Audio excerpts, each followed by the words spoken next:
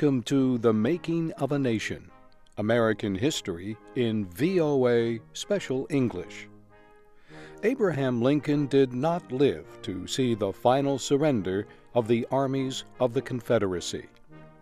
A Confederate sympathizer shot the president at Ford's Theater in Washington on April 14, 1865. By that time, however, the American Civil War really was over. General Robert E. Lee surrendered in early April, bringing an end to 4 years of fighting.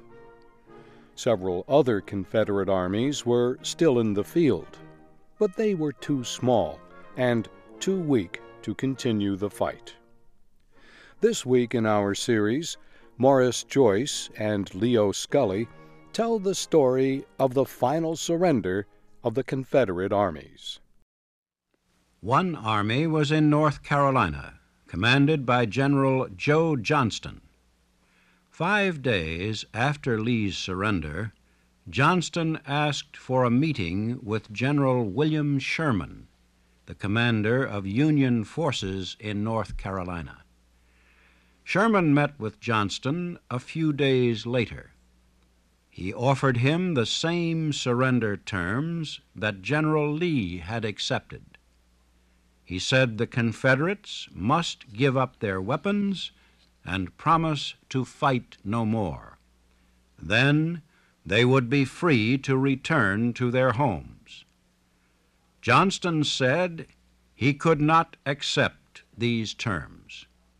Johnston said he had the power to surrender all the Confederate armies everywhere in the South. He said he would do so if Sherman agreed on a political settlement. The two generals met again the next day. Sherman listened as Johnston explained his demands. Most of them Sherman accepted. He believed that President Lincoln wanted to help the South as much as possible. He had heard Lincoln say that he wanted to make it easy for the Southern states to return to the Union. When the agreement was completed, Sherman sent it immediately to Washington for approval by the new president, Andrew Johnson. The agreement seemed to give the South everything it wanted.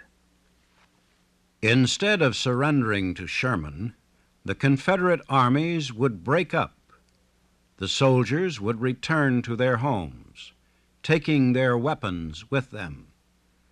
They would sign a promise not to fight again and to obey state and federal laws. In exchange for this, Sherman said the President would recognize state governments in the South which promised to support the Constitution. He said federal courts would be established in the South again. And he said the President, as well as he could, would protect the political rights promised to all people by the Constitution of the United States and the state constitutions. And Sherman said the United States government would not interfere with any of the Southern people if they remained peaceful and obeyed the laws. President Johnson held a cabinet meeting to discuss the agreement Sherman had signed. War Secretary Stanton and the other members of the cabinet were violently opposed to it. They said Sherman had no power to make any kind of political settlement. President Johnson rejected the agreement. He said Johnston's army must surrender within 48 hours or be destroyed. He said the surrender terms could be no better than those given General Lee. Johnston decided to surrender. On April 26th, his army laid down its weapons. One by one, the remaining armies surrendered. The soldiers began returning home. Many of them were bitter. They wanted to continue to fight. They spoke of guerrilla war against the Yankees. But most of the Confederate commanders opposed this. Many, like Cavalry General Nathan Bedford Forrest, urged their men to accept defeat. Said Forrest, in a farewell speech to his men, "It is a clear fact that we are beaten. We would be foolish to try to fight further. The government which we tried to establish is at an end. Civil war, such as you have just passed through, naturally causes feelings of bitterness and hatred. We must put these feelings aside. Whatever your responsibilities may be, meet them like men. You have been good soldiers. You can be good citizens." Confederate President Jefferson Davis fled south after the fall of his government. He hoped to get across the Mississippi River. He believed that he could form a new Confederate army. If this failed, he planned to escape to Mexico. President Lincoln had hoped that Davis would escape. He felt that punishing Davis would only create more bitterness and make Reconstruction, the rebuilding of the South, more difficult. But President Johnson did not share Lincoln's feelings. He believed Davis had a part in the plot to kill Lincoln. He said, "Davis must be captured."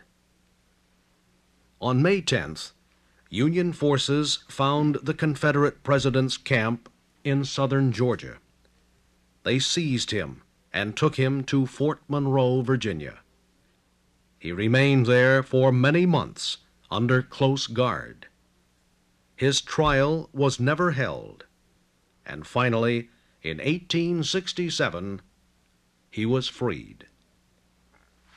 Late in May, 150,000 Union soldiers, representing every one of the Union armies, came to Washington.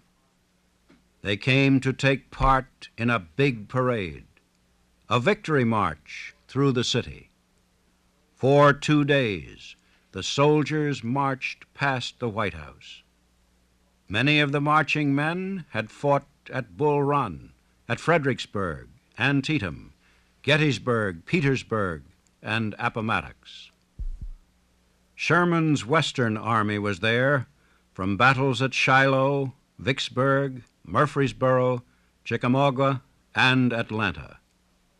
The soldiers marched proudly past the President and other government leaders.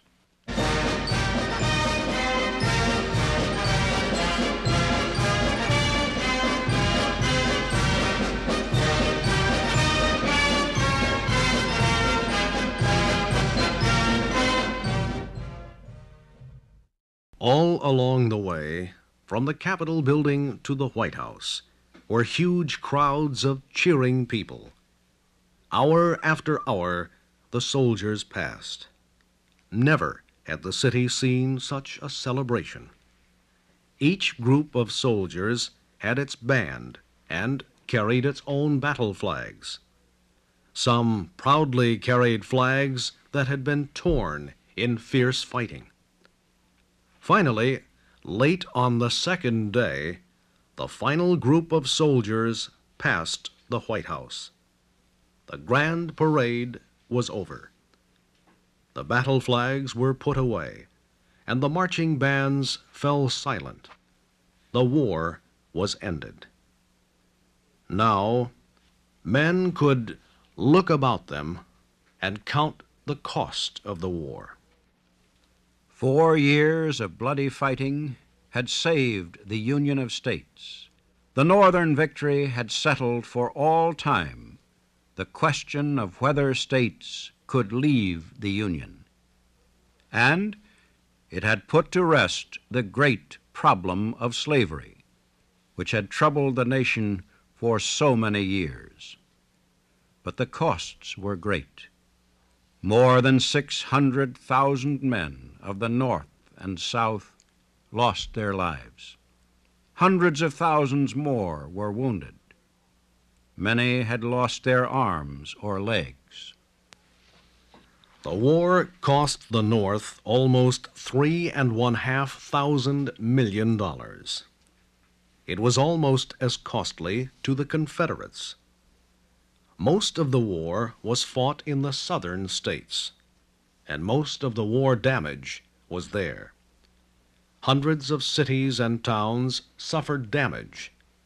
Some, like Atlanta, were completely destroyed by Union forces. The damage outside the populated areas was almost as great. Union armies had marched across the South, leaving behind them widespread destruction. Farmhouses and buildings had been burned, animals and crops seized or destroyed. Transport in the South was especially hard hit. Union soldiers had destroyed most of the railroads. The few Confederate trains that escaped capture were worn out from heavy use. Riverboats had been destroyed, and roads and bridges were in terrible condition. The South had no money to rebuild. Businessmen and rich landowners had put their money in Confederate bonds, now completely worthless. Confederate war debts would never be paid. There was also the question of the 4 million former slaves. They were free now, but few could take care of themselves. They needed jobs and training.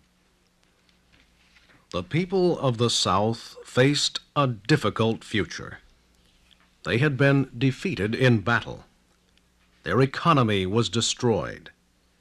In many areas, there was little food, and the people were hungry. Farmers could not plant crops because they had no seed and no animals to break the ground. There was no money for rebuilding. To add to all these problems, radical Republicans in Washington were demanding severe punishment for the South. Instead of offering aid, they demanded that the government sell the property of Southerners to pay Union war debts. President Andrew Johnson, himself a Southerner from Tennessee, opposed the radical plans. He had his own program of reconstruction for the South.